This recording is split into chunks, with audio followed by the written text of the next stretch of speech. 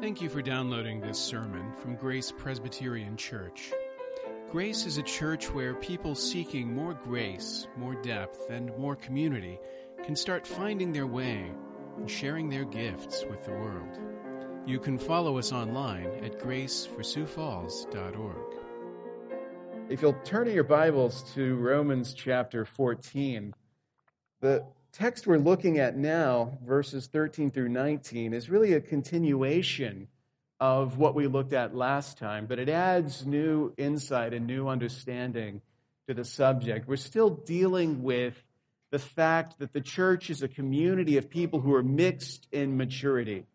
That in every church, at least every healthy church, there's going to be people who are strong in faith side by side with people who are weak in faith, and also people who have no faith at all, because the gospel is calling people into community with Christ. Now, that presents challenges to us, as we saw last time, and Paul says that in that challenge, in the midst of those differences, we're called to mutual forbearance.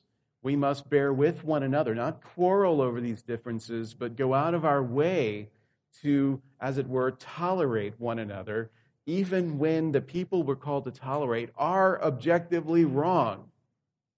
We're still called to be kind and hospitable towards them. As we continue in our text, we'll see the way that this call to mutual forbearance, there's actually more to it than just forbearance. There's something more that Paul intends for us. So hear the word of the Lord. Therefore, let us not pass judgment on one another any longer, but rather decide never to put a stumbling block or hindrance in the way of a brother. I know and am persuaded in the Lord Jesus that nothing is unclean in itself, but it is unclean for anyone who thinks it unclean. For if your brother is grieved by what you eat, you are no longer walking in love. By what you eat, do not destroy the one for whom Christ died. So, do not let what you regard as good be spoken of as evil. The kingdom of God is not a matter of eating and drinking, but of righteousness and peace and joy in the Holy Spirit. Whoever thus serves Christ is acceptable to God and approved by men. So then, let us pursue what makes for peace and for mutual upbuilding.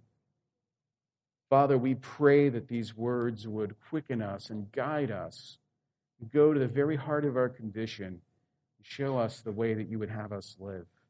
In Christ's name, amen. We're talking about the pursuit of peace this morning, how to pursue peace. And peace is not something we're accustomed to pursuing. What we tend to pursue is something a little bit different, freedom. We're anxious to pursue freedom.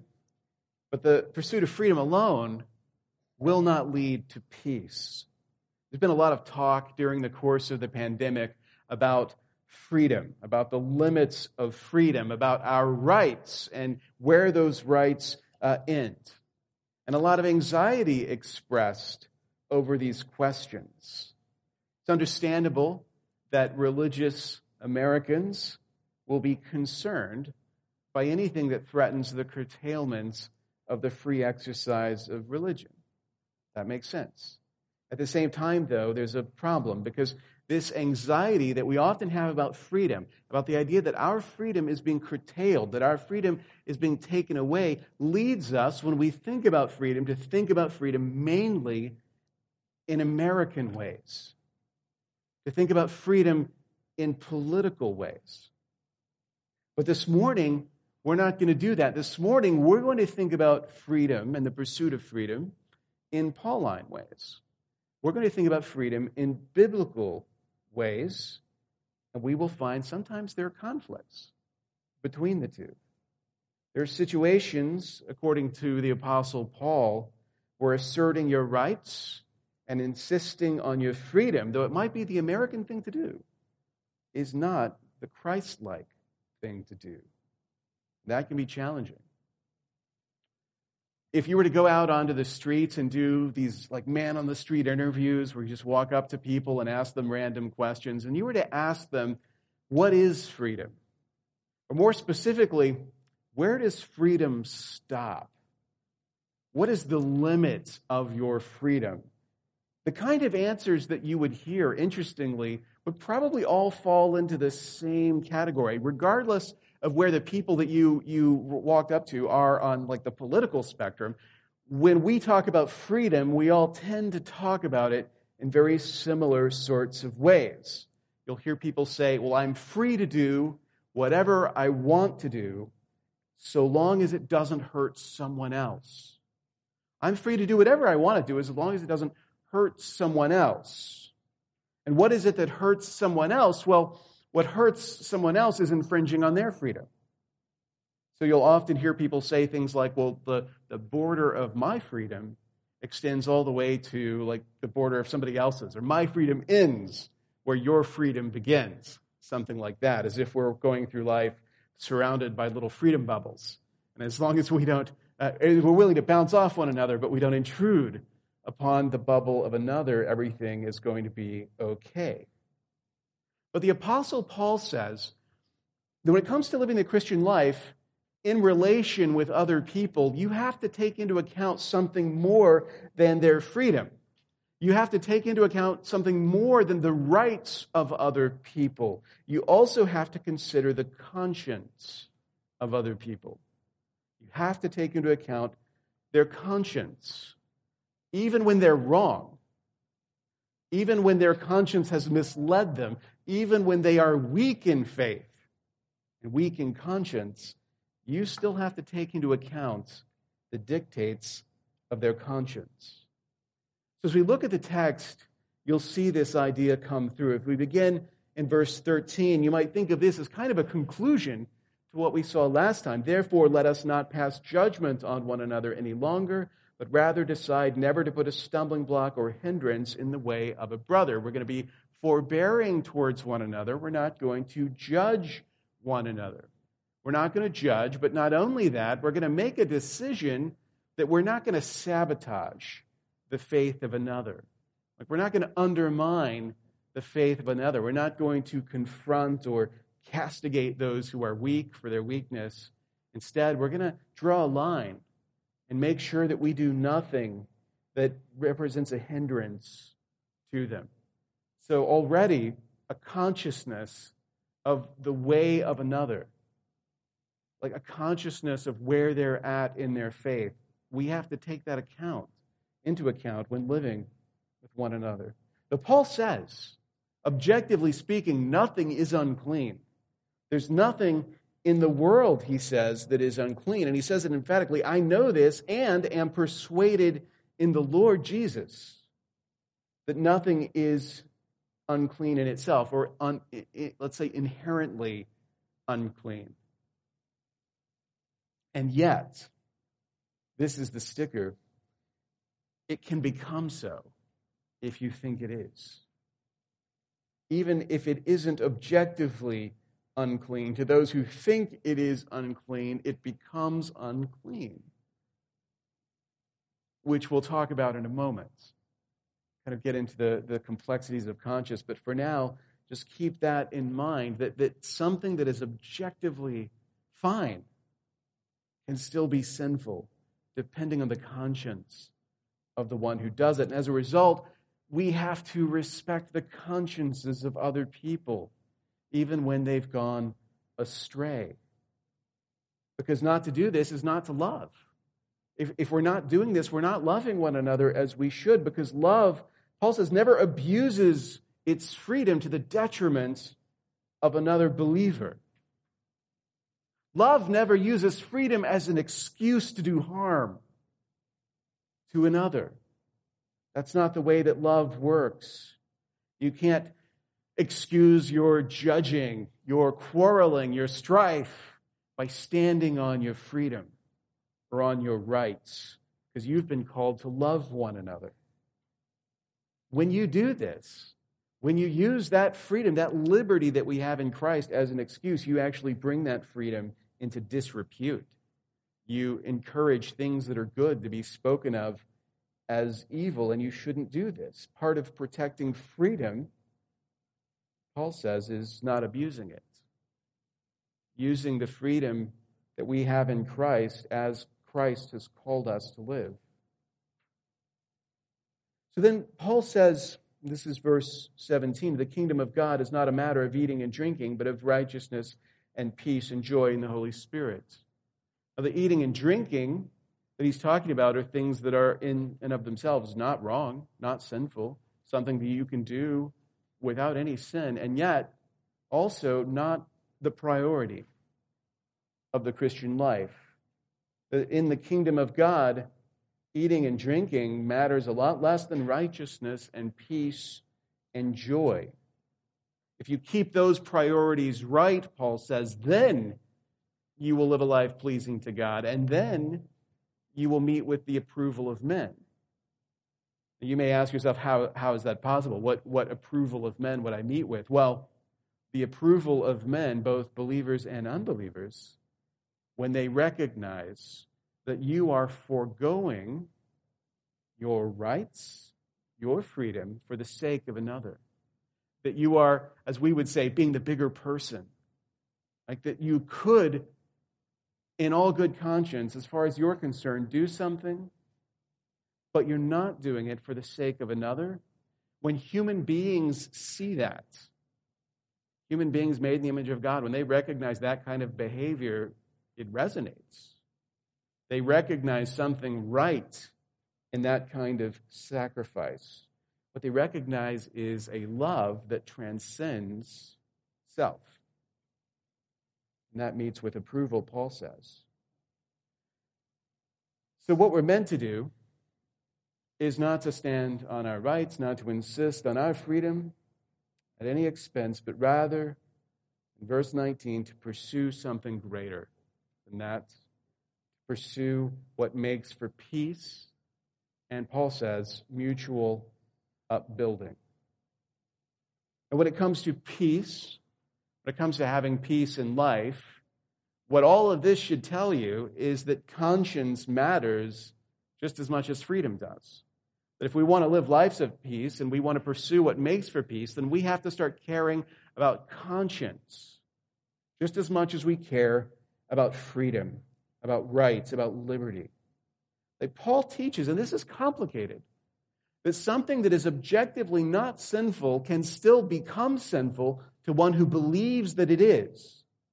Now, how is that? How does that work? How can something that is in and of itself good become a sin if I do it?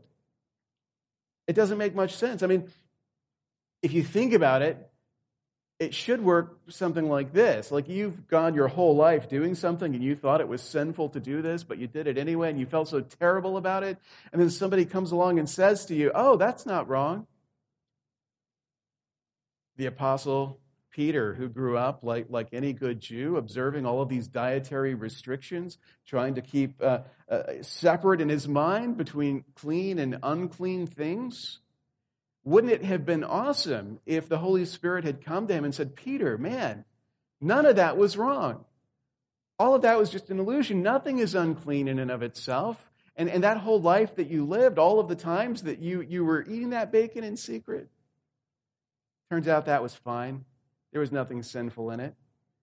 And when you think about the book of Acts, when this revelation comes to Peter and he's told, call no thing unclean that God has made clean, you might think that's what was going on, that Peter discovered that all this stuff he thought was a sin, every time he slipped up and he thought it was a sin, it turns out it wasn't. That's not exactly right.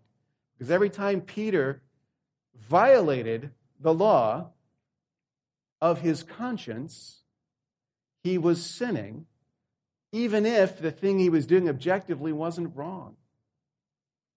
There are plenty of things like that in our lives today, things that have been forbidden, things that have been called wrong, things the church has pointed to and said, oh, you mustn't do that, it's immoral to do that. And then you say, well, where in Scripture does it say that? And we're like, well, it doesn't say that in the Bible, but it should be obvious. And you think to yourself, wow, it turns out all these things I've secretly been doing, there was no sin at all. But it's more complicated. Maybe there was, because it is a sin to act against your own conscience, even when your conscience is wrong. It's a sin to violate your conscience, even if your conscience is wrong.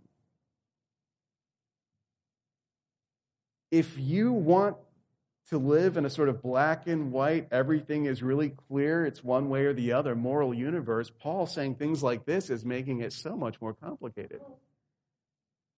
But in doing this, he's illustrating something about our humanity that matters, that God has given us a conscience, a kind of internal moral compass, let's say, and even though sin has corrupted it and thrown it all over the place, we're still meant to respect it, and also to respect it in other people.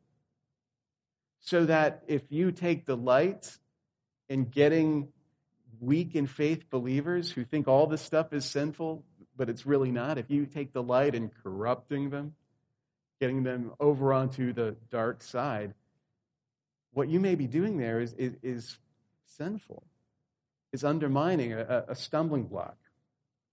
This is difficult to hear for people who are delighted in the freedom that we have in Christ. But it's important nonetheless to hear it.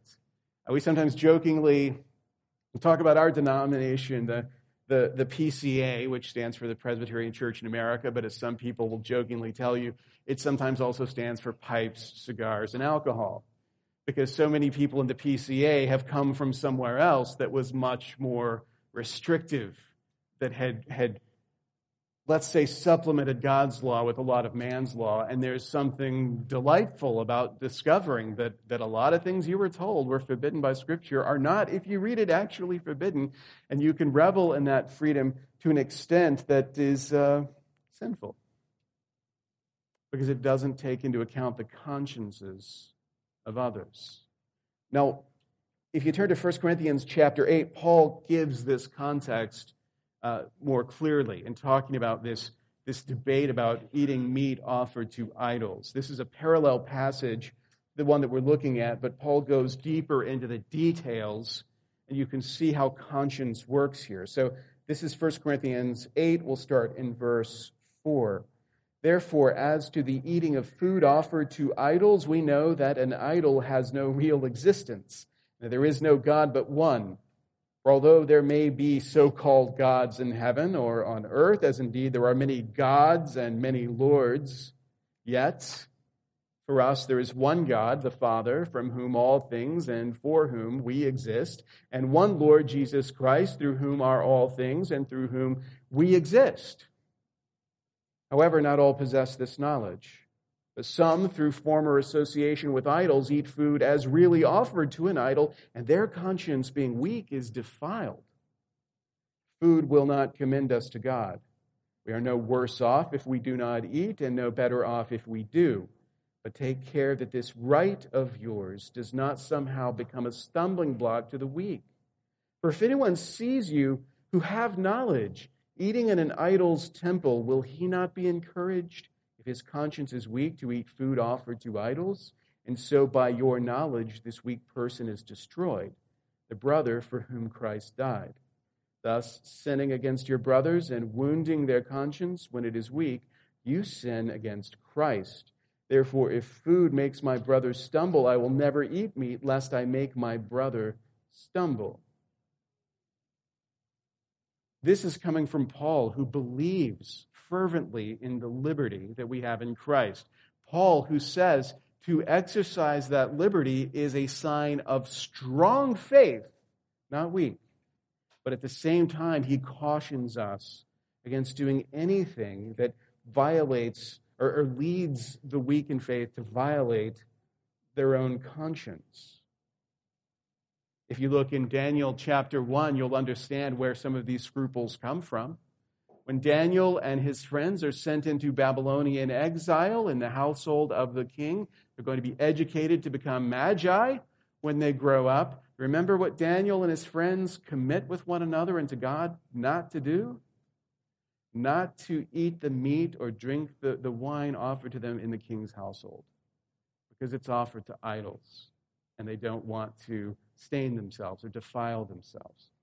Right? So Paul is speaking to people who thinking of that example of the prophet Daniel, are trying to live what they believe are holy lives. And in the process, maybe investing too much reality in these mythical pagan gods. And yet, that conscience has to be taken into account. The strong, in other words, cannot just let the weak fend for themselves. Instead, the strong in faith have to take into account the weak in the exercise of the knowledge they have in Christ. This is what love looks like. And when you recognize this, it will change your attitude towards the weak. The last time we saw that the strong should not despise the weak. Those who are strong in faith ought not to despise the weak. But here you see the strong have an obligation to care for, to look out for the conscience of the weak. In other words, don't flaunt your freedom. Don't flaunt your knowledge. Instead, use that freedom and use that knowledge to do something else, to do something greater. And what?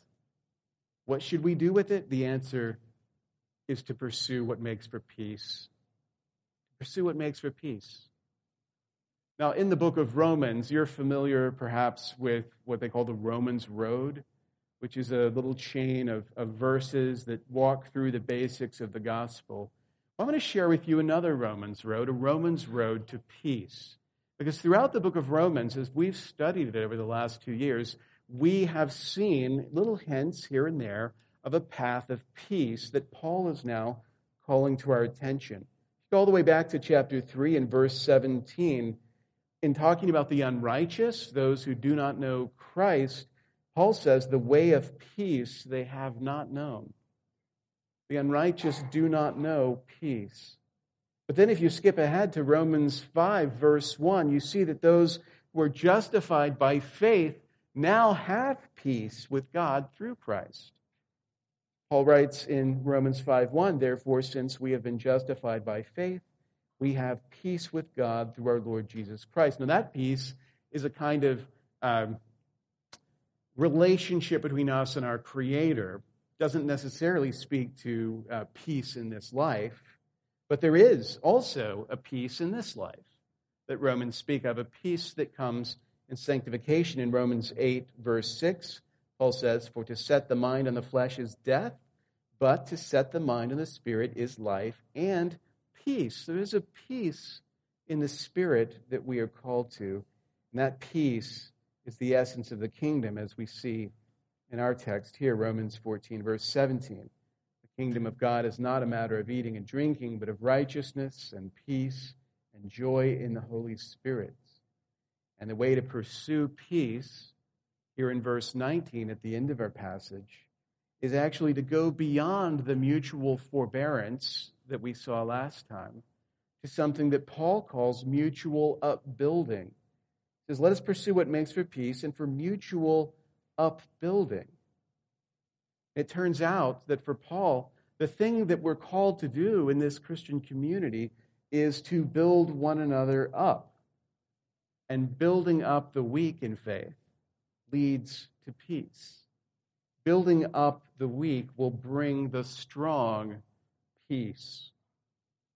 That word upbuilding is a little bit awkward in English. We don't use that term very often. It's a translation of a Greek word, oikodomes, which is a combination of the Greek word oikos, which probably some of you at least will have heard or remembered, having to do with a house or a household, and also doma, which is a house as well. So oikodomes is the word that's translated here as upbuilding. Sometimes in other translations, this word is translated as edification. Now, both of those English terms, even though they're uncommon in everyday usage, they're good words to translate this Greek word, because as you can hear in the Greek, that word has within it this idea of houses or households. And in English, we have that as an upbuilding, has building in it. Edification has edifice in it. They suggest what they are. They're building up a structure. They're building up a house. They're building up a dwelling place. So let us pursue what makes for mutual upbuilding means something like, let us direct our knowledge and our freedom, our energy into the kind of thing that will build up each other's households, that will build up a sense of community.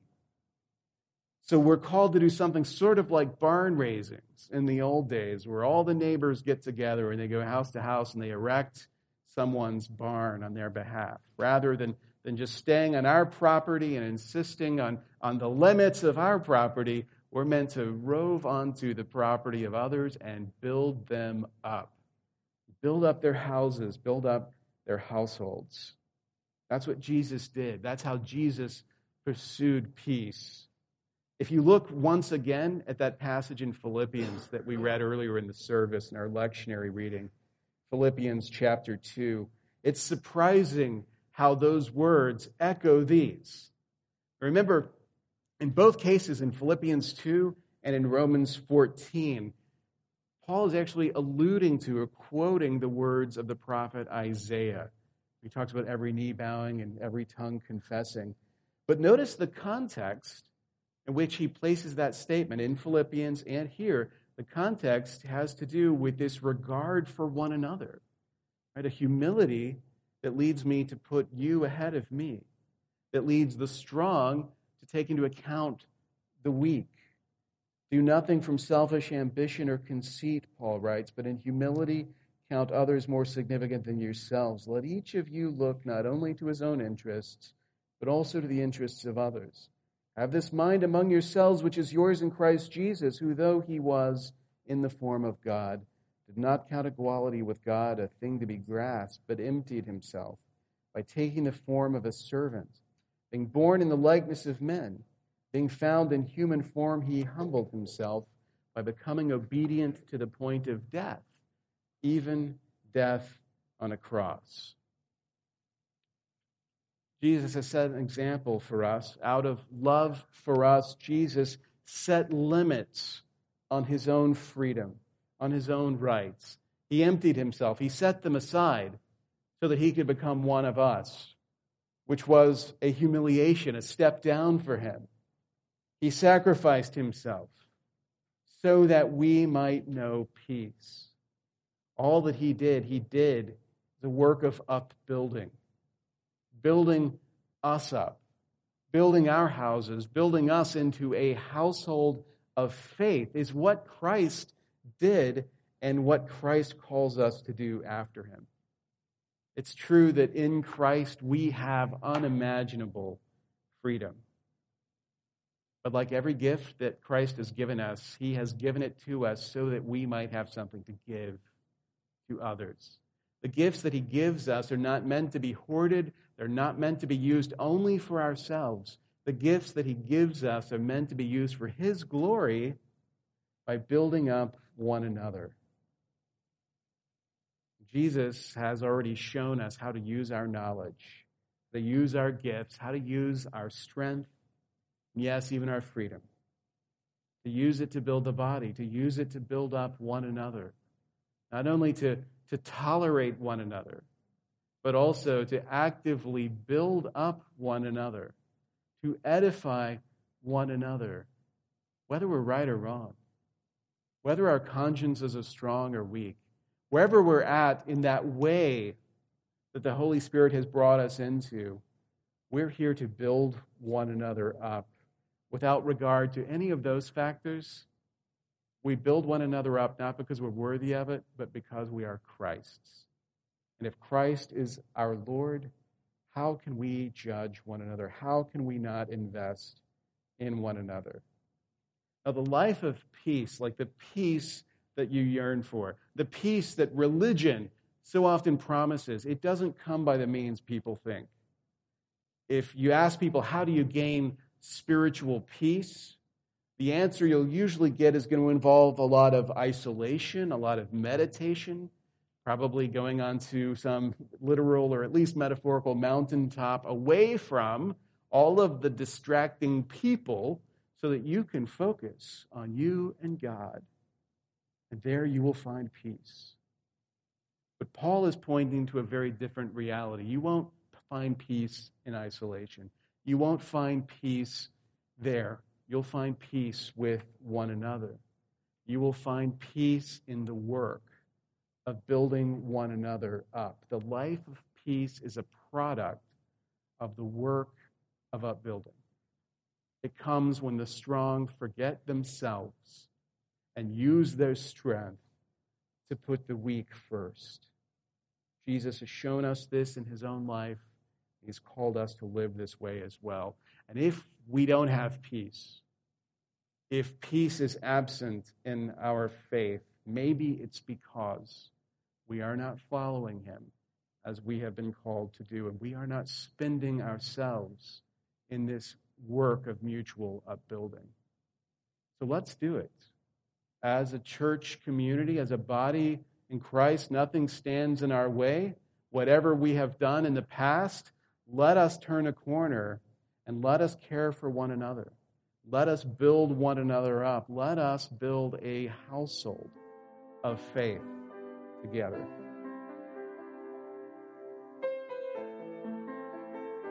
Thank you for listening.